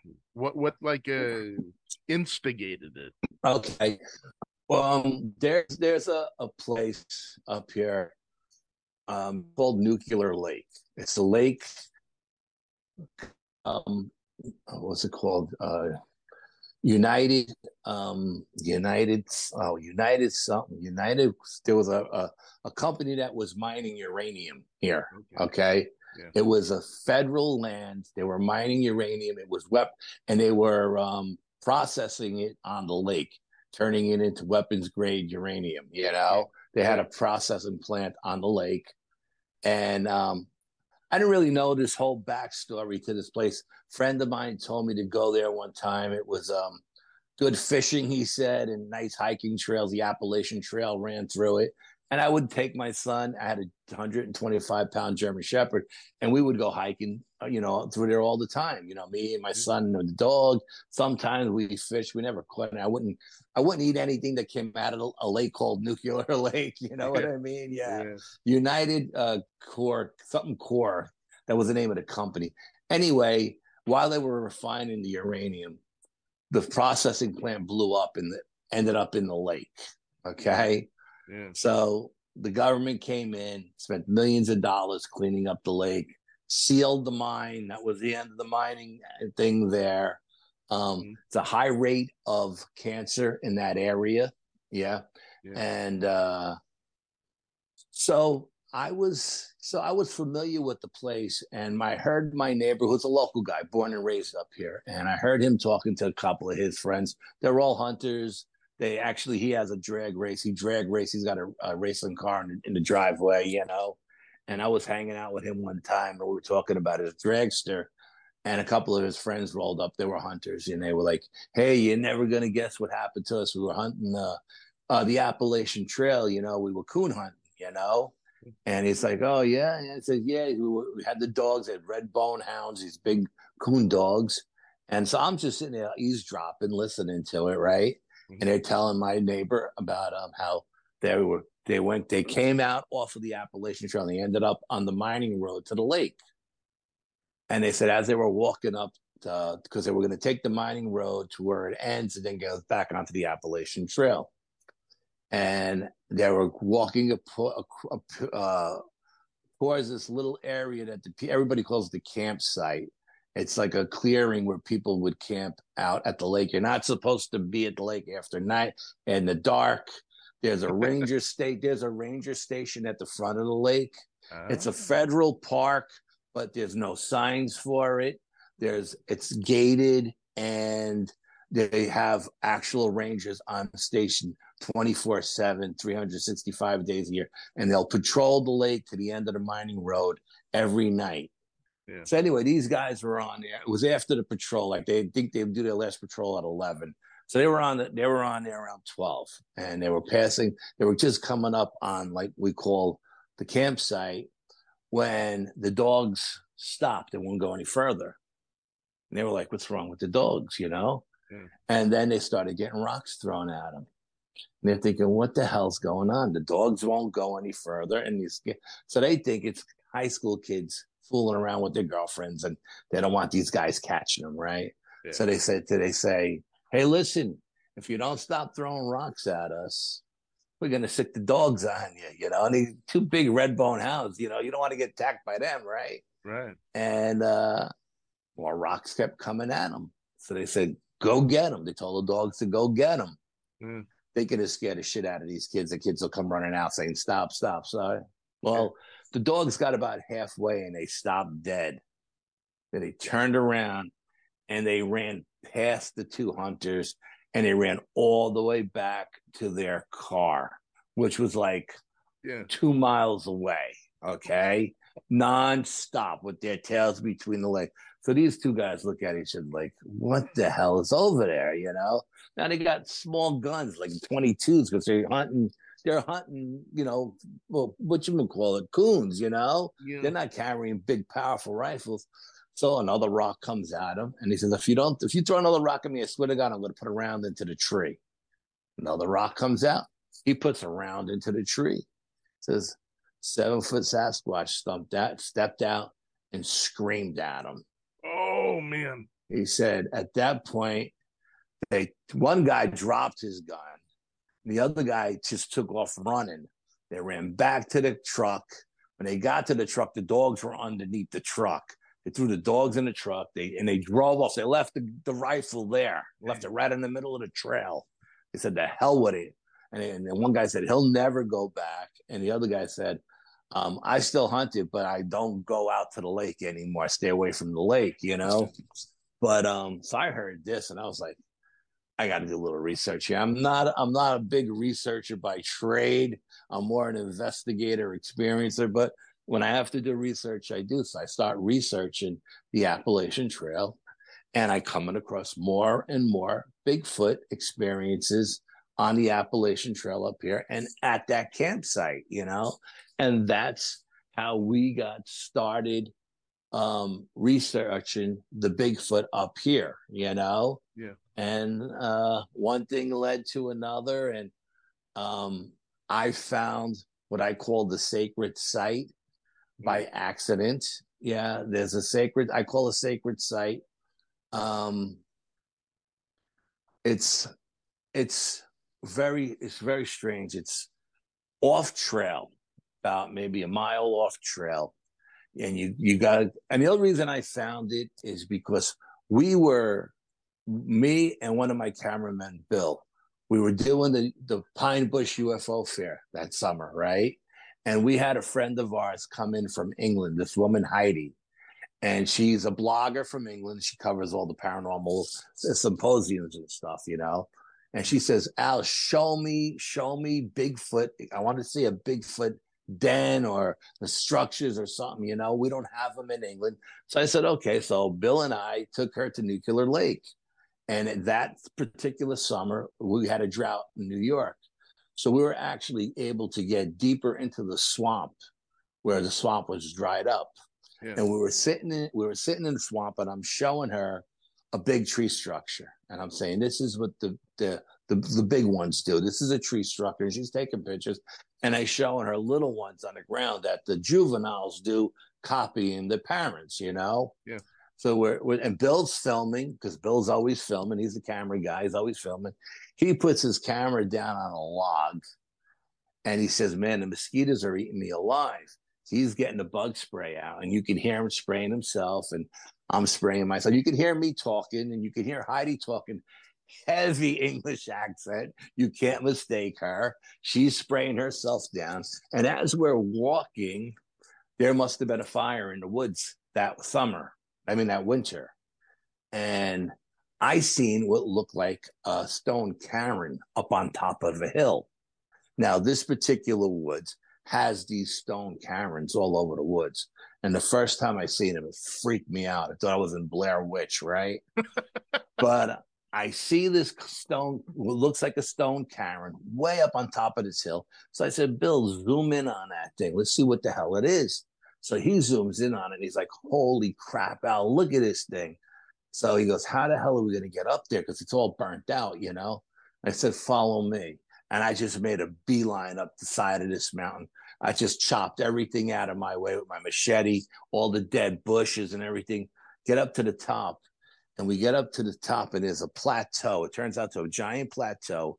It's like 200 yards in a circle with these giant megalithic stones set up in a circle with hundreds of stones on top of them. Oh my God. When you get up there, there's arches and X's and bends and breaks and trees pinned down on the other trees. And we're filming all this. So we decided to call a friend of ours, this Dr. Rita Louise. She's like an archaeologist, right? So we call Dr. Rita, and we say, and we're FaceTiming her. And she's looking at these stones, and she's like, where are you guys, in England, Ireland? We're like, no, we're in New York. She's like, oh my God, you found a megalithic site, And we're looking at it, and it was just, I said, I'm coming back here. The energy of this place was just so relaxing. Like, I'm not the type of guy that would sleep outside in a sleeping bag. I need to be in the tent because snakes freak me out, okay? Yeah. Well, this location, I could sleep underneath this arch in just a sleeping bag and not worry about anything messing with me. That's the kind of energy there, right? So anyway, Bill goes back to his house. He's watching the video. And when he put his camera down on the log to get the spray out, he heard a woman's voice call his name twice. It said, Bill. And it freaked him out. He calls me up. He says, dude, we captured an EVP in the swamp. It said my name twice. And he played it for me. And I was like, I said, well, what are you freaking out for? This is what we do, This is why we investigate. Yeah. He goes, yeah, but they said my name, not yours, And everybody thought it was Heidi, like everybody who listened to it. But Heidi's got such a heavy English accent. Yeah. And this woman had a very soft-spoken whisper kind of voice, and she was calling to him. I don't know who it was. I have my theories, but he says no. But so we got this amazing Class A EVP. There's no doubt about what this thing says. It's that clear, crystal clear. We didn't even know we had it. So we found this location. So I went back and I called my psychic who lives in Arkansas. She reads everything through me. She says, I'm a conduit. And she said, okay, this site was built by white men in robes thousands and thousands of years ago. Whoa. She said, these woods have an energy to them like I've never felt in my life. She's fifth generation psychic. Her grandmothers are Native Americans. Mm-hmm. She says she's never felt energy like this place. She says the Native Americans believe it's a sacred site because they've seen the star people coming in and out of the mountain and in and out of the lake. There have been people there seeing UFOs siphoning water out of the lake. There have been balls of light that come in and out of the lake. Native Americans use this location as a sacred site, and now the Sasquatch use it as a sacred site. Yeah. And there's a lot more. I've done so many expeditions there, and every time I go there, something different happens, and there's a lot to it. But that's how I started investigating there, and I found the sacred site by accident. And every time we go there, I always take people who are not on the team with me to validate my experiences because they're not going to lie for me. They have no reason to lie for me. I make everybody sign a confidentiality clause and a clause. What do you call that? If you get injured, you can't sue me. I forgot what they call it. Right, liability, and then NDAs for being able to talk about it. Right, and every time I've gone there, every single time I've gone to the sacred site, something has happened every single time, and I've been there many, many, many times. Yeah, and but I have like 5 other locations now that I'm working. Different times of the year at different locations. Mm-hmm. So I haven't been to the sacred site in 2 years, but I've been back. I did go back this summer, but I've been working all these other sites, and you could only spend so much time at each place, and I can't do this full time. I'm not independently wealthy, so, yeah. Yeah, and it's just mind-boggling. I mean, the stuff that happens there. I brought a guy there. He was an Alphabet agency friend of mine. Mm-hmm. We had an experience there. Blew his mind. Okay. I took a couple of ghost hunting women there. Yeah. It was on their bucket list. Not to get into the whole story, but long story short, mm-hmm. They've crossed it off their bucket list. They won't even go in the woods for a picnic anymore. They won't even go to the park for a picnic anymore. Yeah. That's how crazy it was, And like I said, every time. And I just went there this summer with Chris Reinhardt from Discover Bigfoot. Yeah. And we had a crazy experience there. And we didn't even stay the whole night because it got really, really cold. And he was like, his teeth were chattering, and I couldn't get him warm. I had hand warmers and all kinds of stuff, but he was cold to the core, Yeah. And I didn't want him to get pneumonia being out in the woods because he wasn't dressed properly. So we left early. But even though we left early before it got dark, but we were still there for 4 hours, and we did experience a whole array of things, a lot of stuff. Yeah. Yeah. So it's amazing. The white robes on the hill, right? The megalith structures. What do you have a theory about that? Could it be like like almost like druids from the north, like she said white men in black robes. That's what she said. But we have these structures here in the Northeast called ancient stone chambers. Okay. And they're all over the Northeast from New Hampshire to Pennsylvania. Mm-hmm. I think it's the furthest south they go. And they call them up here. They call them colonial root cellars. That's the official thing, but they're not root cellars because A, they're above ground, and root cellars are below, and B, they're made with megalithic stones that weigh 10 tons. When the colonial farmers built houses out of wood, you know what I mean? Sure. And my psychic says, again, she says they're portals to different dimensions. She says that again they were built by white men in robes. They're very, I believe personally, they're built on ley lines. Yeah. They're built on ley lines that have aquifers running underneath them, and she says their doorways or portals where things come in and out of, and they were used for religious ceremonies and stuff like that. And I was in one of them once by myself.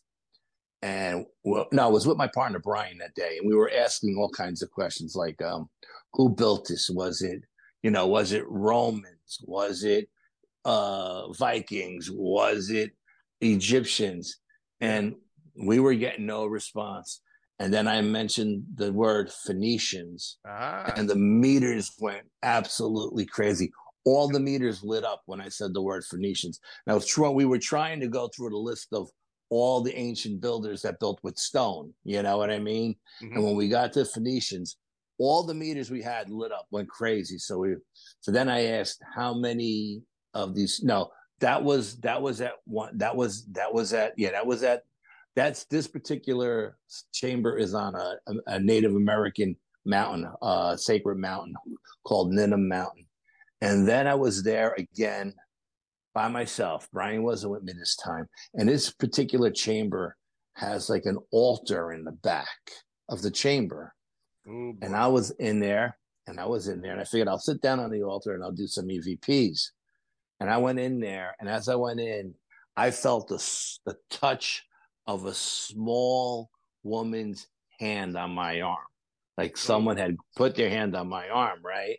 Yeah. And, of course I got chills down my whole body. And I said to myself in my head, relax, Al, this is what you're here for, And the image that came to my mind's eye when I was being touched was a young and Native American female. Okay. And I asked her, I said, I had my digital voice recorder going. I said, how many chambers are in this area? And on my digital voice recorder, I got like 17 taps. Like she tapped the microphone 17 times. So we know there are 17 chambers in that area. Yeah. I mean, we were there one time, was there with a group of friends. Before I put the team together, I was going out with friends from work, hence the name, the Bronxville Paranormal Society, because I worked in a town called Bronxville. And all the guys I went with were all mailmen like myself, and we all went out and we did these investigations. Well, we were at this chamber with my cousin and her boyfriend and a bunch of other people, and a couple that were invited by other people. There was one woman who's claimed she knew everything about every chamber. And we were at this one particular chamber, in the mountain chamber, and we were doing all of our stuff, and we were underneath the doorway. And in the doorway, if you put like a compass in the middle of the door, the compass just spun uncontrollably. The compass spun. And we were doing all this stuff, and a group of people were walking by, like a young group of kids, like teenagers. And they said, hey, are you guys one of those paranormal teams you see on TV? And I turned around and I said, yeah, we're the Bronxville Paranormal Society. Just spit it out. And that's how the name came about, because everybody I worked with we all worked from Bronxville. Even my cousin lived in Bronxville, you know what I mean? So we were all from Bronxville. And everybody's like, oh, that's a cool name, BPS, And so we were in there, and my cousin was in there with we were going in groups of 5 because there was a lot of us, like 15.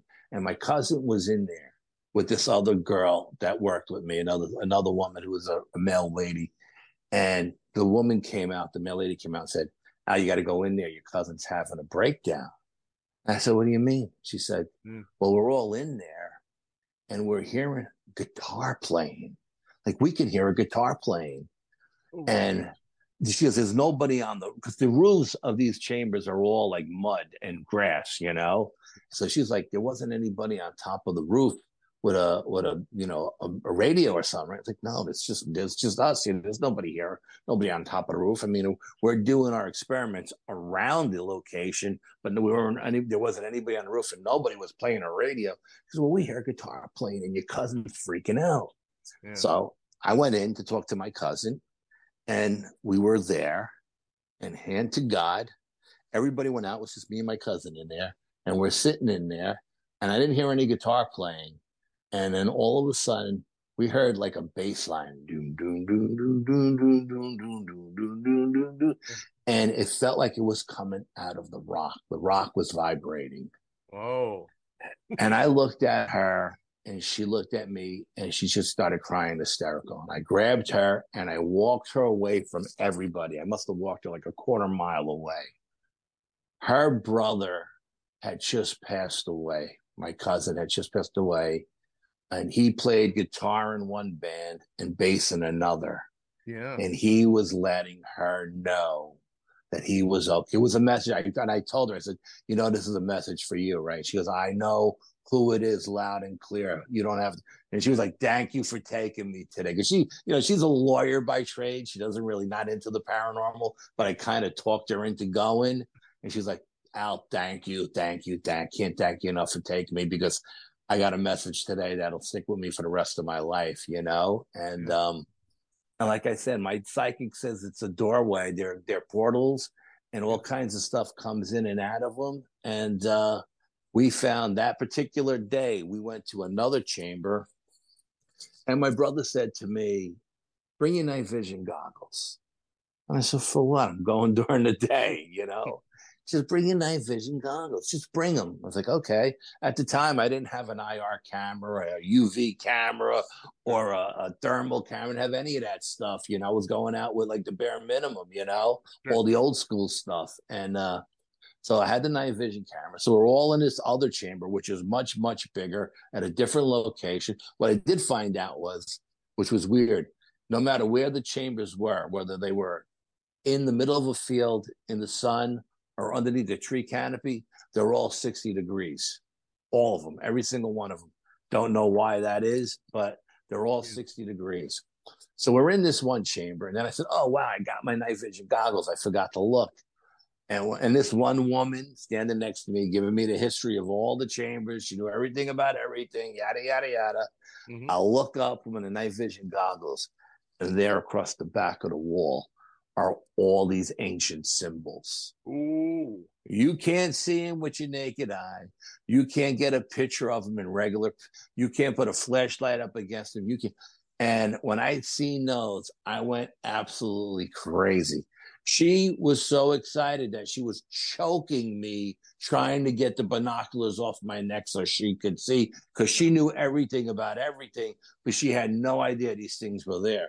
Yeah. And so she's seen them, and then we passed the binoculars around everybody so everybody could see. And we tried to get them. At the time, like I said, I didn't have an IR camera or anything like that, so we couldn't get any images. But we did go back later, me and my partner Brian, and with the right equipment, and we did get photographs of all of them. And Brian researched them, and Brian's brilliant, especially when it comes to research and in computers, like a computer whiz beyond. I touch a computer, it blows up. He could do all kinds of crap with it. And he researched it, and he found out that all of those symbols are ancient symbols from different people. Like there's Chinese symbols, there's Arabic symbols, there's Native American symbols, there's Egyptian symbols, but they're all in this one big section of this wall. We couldn't figure out what they meant, because separately you could figure out, well, this means this and this means that, but it didn't make any sense when you put them all together. Mm-hmm. At least to us, we couldn't figure it out, you know? Yeah. And we were in there one day. We went in there. I was invited to a symposium, and I was sitting at the table with this guy, David Roundtree. Now, David is an electrical engineer. I don't know if you know who David is, right? Okay, well, he's an electrical engineer. He does a lot of stuff with energy in the paranormal field. Mm-hmm. So I said to him, Dave, let me ask you a question. How do you know if a portal opens up? How do you know? And he says, Al, you know how you know? The radiation level goes through the roof. When the radiation level goes through the roof, yeah. you know the portal has opened up. So I said, okay, thank you. Told Cole, I said, Brian, we're going back to the chamber. We're going to try some stuff. We go back to the chamber.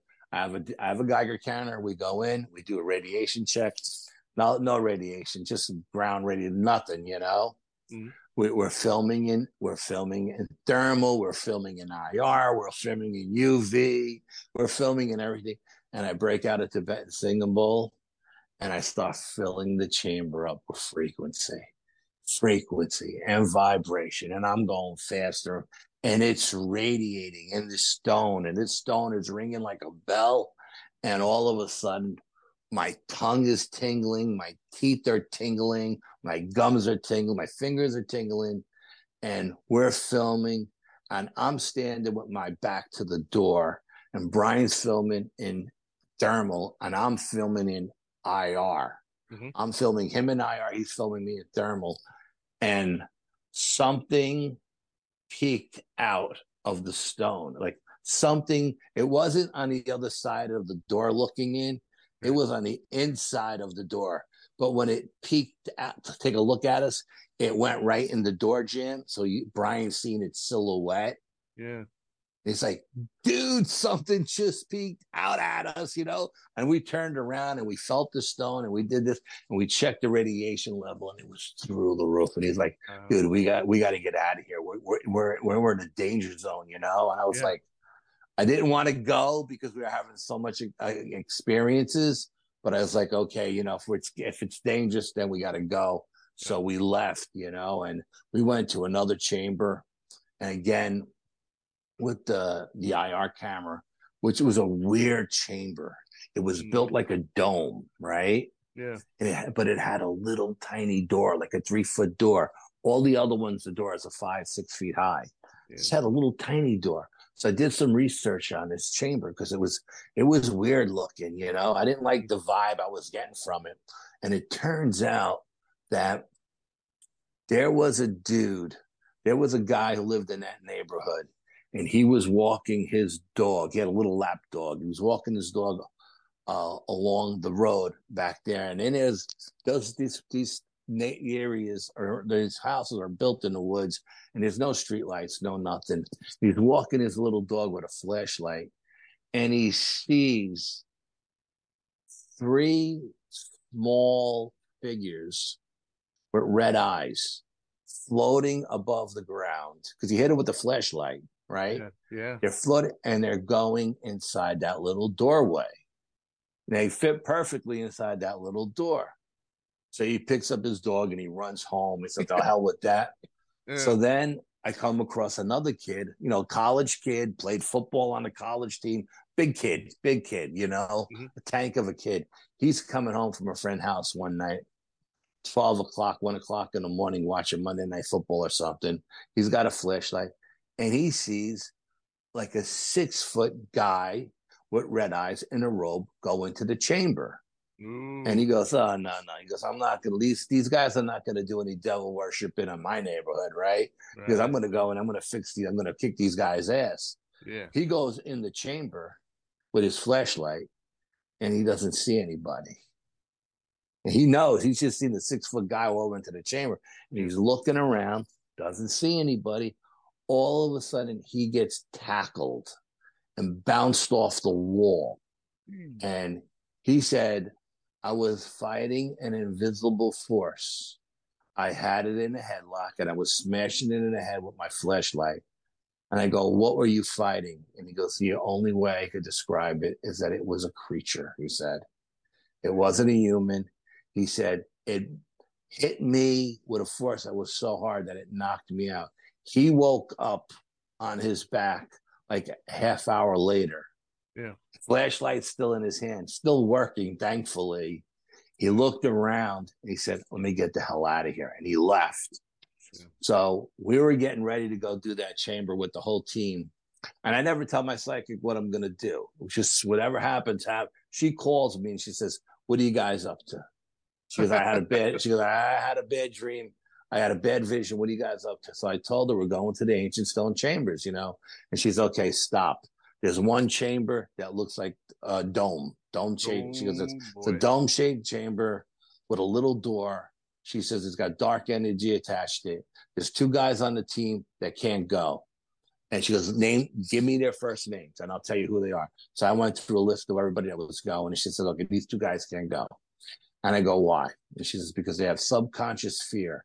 And if they go there, something will attach to them.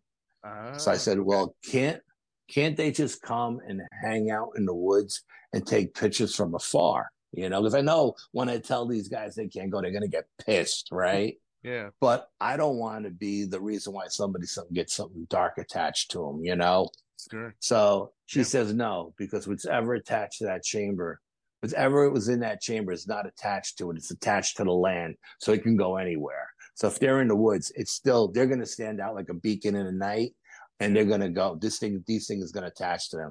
So I told these two guys they couldn't go. They weren't happy, but I said, look, dude, you can be mad at me all you want, but I'd rather you be mad at me than me feel guilty for you having something dark attached to you for the rest of your life, Right. And they understood, and we went there, and it was a creepy chamber, man. It had a dark vibe to it. And as we're checking out, we're taking pictures, we're doing all kinds of stuff with all different kinds of spectrums of light. And I hit it with a UV flashlight. And when I hit it with the UV flashlight, there was an image of like the devil's head, but it was like chiseled in like stone, like almost something you would see in ancient Rome, right? Yeah. But if you touched the stone was smooth. If you shut the UV flashlight off, it wasn't there. If you hit it with a regular flashlight, there was no chisel marks. It was nothing there, and it was smooth. You hit it with the UV flashlight, and there it is. And I guess somebody must have been doing dark shit in that chamber, or something came through that chamber and decided this was going to be its doorway, to this realm, and just labeled it for its own. But it's a weird chamber because, like I said, every other chamber is built like almost like a C or a U with a 6-foot door. This thing is built like a dome, and it's got like a 3-foot door. It's just weird, just crazy. Yeah, and I mean, and it's so. My psychic says they were all built by ancient white men in robes, very thousands and thousands of years ago, and they're all on ley lines. Now we've also researched it. We find they all line up to like the summer solstice and the winter solstice, so the sun comes in no matter the way these things are built. We figured that out as well, but we also figured out, and I said, there's got to be something with this particular area that's built in, because not only are these chambers there's UFOs at this place. This place, they go in and out of the lake. There's Dogman. There's Bigfoot. There's also a giant Chinese, what do you call that? The Buddhist temple. Yeah. I mean, it's humongous, built on this along this ley line, and right next to that, maybe a quarter mile away, is a giant Catholic monastery. So all of these things are built right along this ley line, and there's no way that's a coincidence. Whoever built these chambers knew about the energy grid, you know what I mean? And so did the Buddhists, and so did the Catholics, you know what I mean?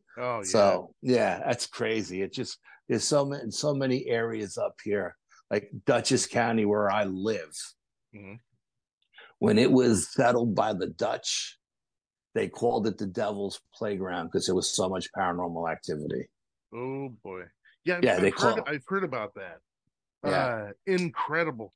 Yeah, I mean, I've studied a little bit about ley lines and energy. There are certain places on the planet that just have that sort of opening, where the veil is a little thinner than normal. about the Catholic monastery, I would love to go into the Vatican library, Yeah. Oh my God. because Yeah. I bet you there is just wings of Oh the my God. library, I got a dedicated. book. It's like this thick. It's like Secrets of the Vatican Library. You know what I Yeah. mean? I mean, and I'm sure that doesn't even touch the tip of the iceberg. You know? Oh yeah. Yeah. Yeah. Yeah. Yeah, before I met my wife, I was actually in seminary to become a priest, right? And Oh wow. I Yeah. remember talking to somebody who had been, and studied in Rome and had been in service over there for a while, and he was like, "Yeah, you hear murmurings and like people talking a little bit." He goes, "Man," he goes, "All I know is I was told that if I was actually given access down there, it would blow your mind and it would change forever how you feel about Christianity." And Oh, I'm I'm like, sure.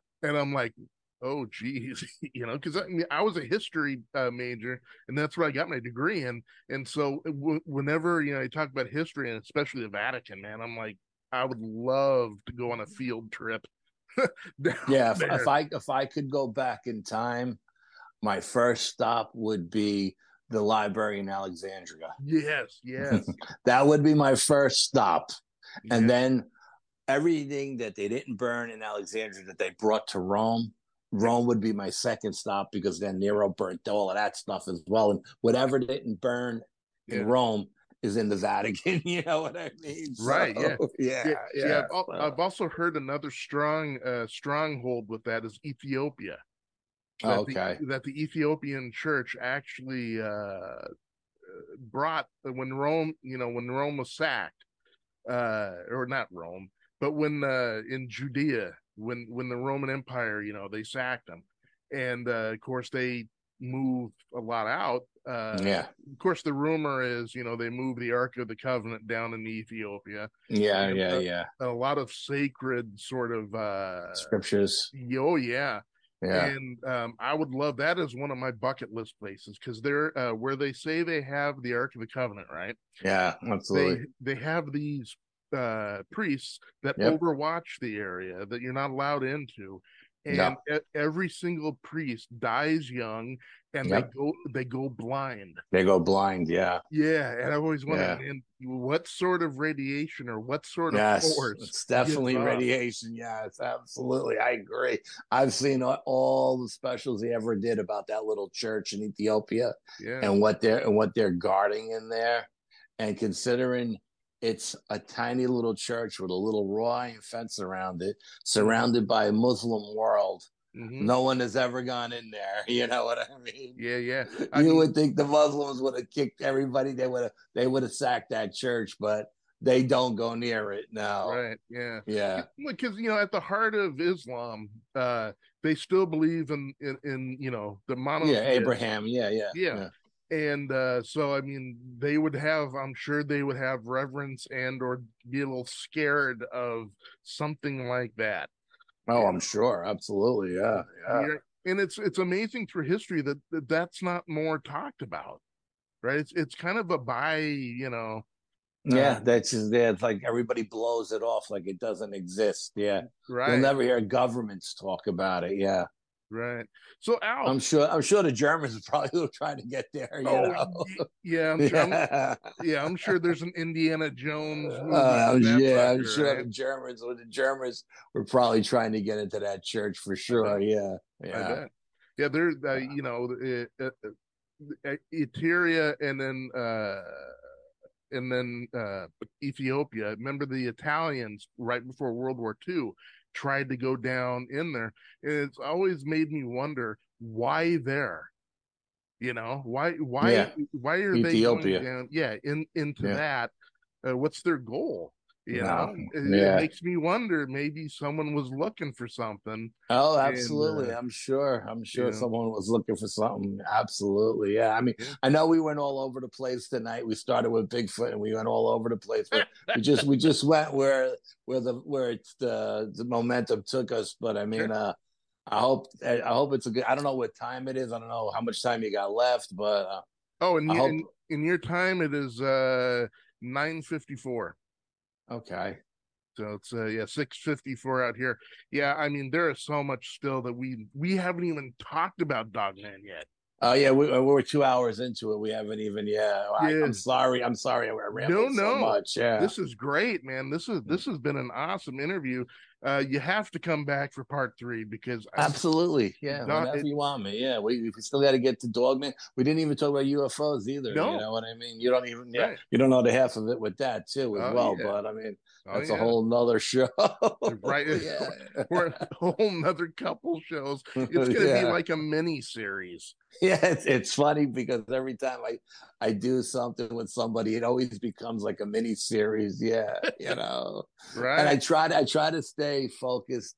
I try to stay focused. Let's just talk about this tonight, and then we'll Yeah. talk about this next time.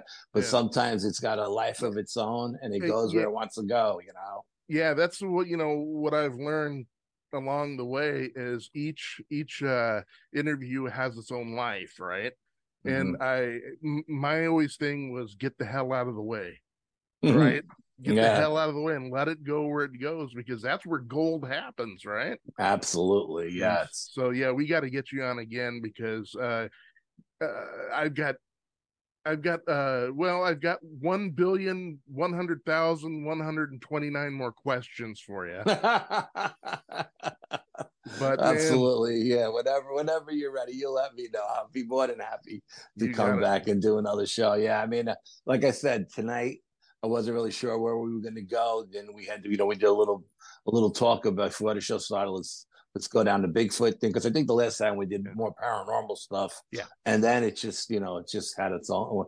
It took off. It had a life of its own, and it went where it wanted to go. But Yeah. yeah, no, I mean it's all interesting stuff, and it's all connected. It's all connected. I had an ascension. That's what I was trying to say Ah, 2 years ago, and that's a story all on its own. But nice. that's what led me to where I am today. So Nice. Yeah, that's why I referred to you in the very beginning of the show as paranormal royalty because you've yeah, I don't had know so about many that. experiences in so many different areas. It's awesome, right? And so Yeah. I've loved talking to you now a couple times. I look forward to a third, fourth, fifth, sixth, seventh, and eighth as we end up on HBO on a miniseries. But uh, Absolutely. yeah, Alfred, thank you so much, man, for coming Hey, on. man, Jason, no, the pleasure was all mine. Thank you for inviting me on. Really, Awesome. the pleasure was all mine. It Oh really no. was. Uh, until next time, my friend. Ciao. Folks, wasn't that an awesome interview? I love talking to the Squatchfather. Part 3 coming soon. All right, before we ride off into the sunset here, I got some news for you. Exciting new news. Hey, we're going to be doing some live streaming soon up on YouTube. That way you guys can comment in real time and we will have a hoot. So also we're going to do some live radio streaming because I believe we should put the Midnight and Midnight Alchemy. So we're going to do some live streaming and live broadcasting over our own server. So stay tuned for that coming very soon. Hey, and as of course, you can always voicemail and leave a message for us. Tell us about guest ideas, guests that you want to hear more from, comments on the shows, and no profanity allowed. I'm kidding. No one has left any cuss words yet, so it's all good. All right, and you can also email us at midnightalchemyshow@gmail.com, midnightalchemyshow@gmail.com. Folks, it has been an honor and a privilege to do this episode with you. We will be back very soon with another episode. Folks, last final words. Be kind to each other, and arrivederci.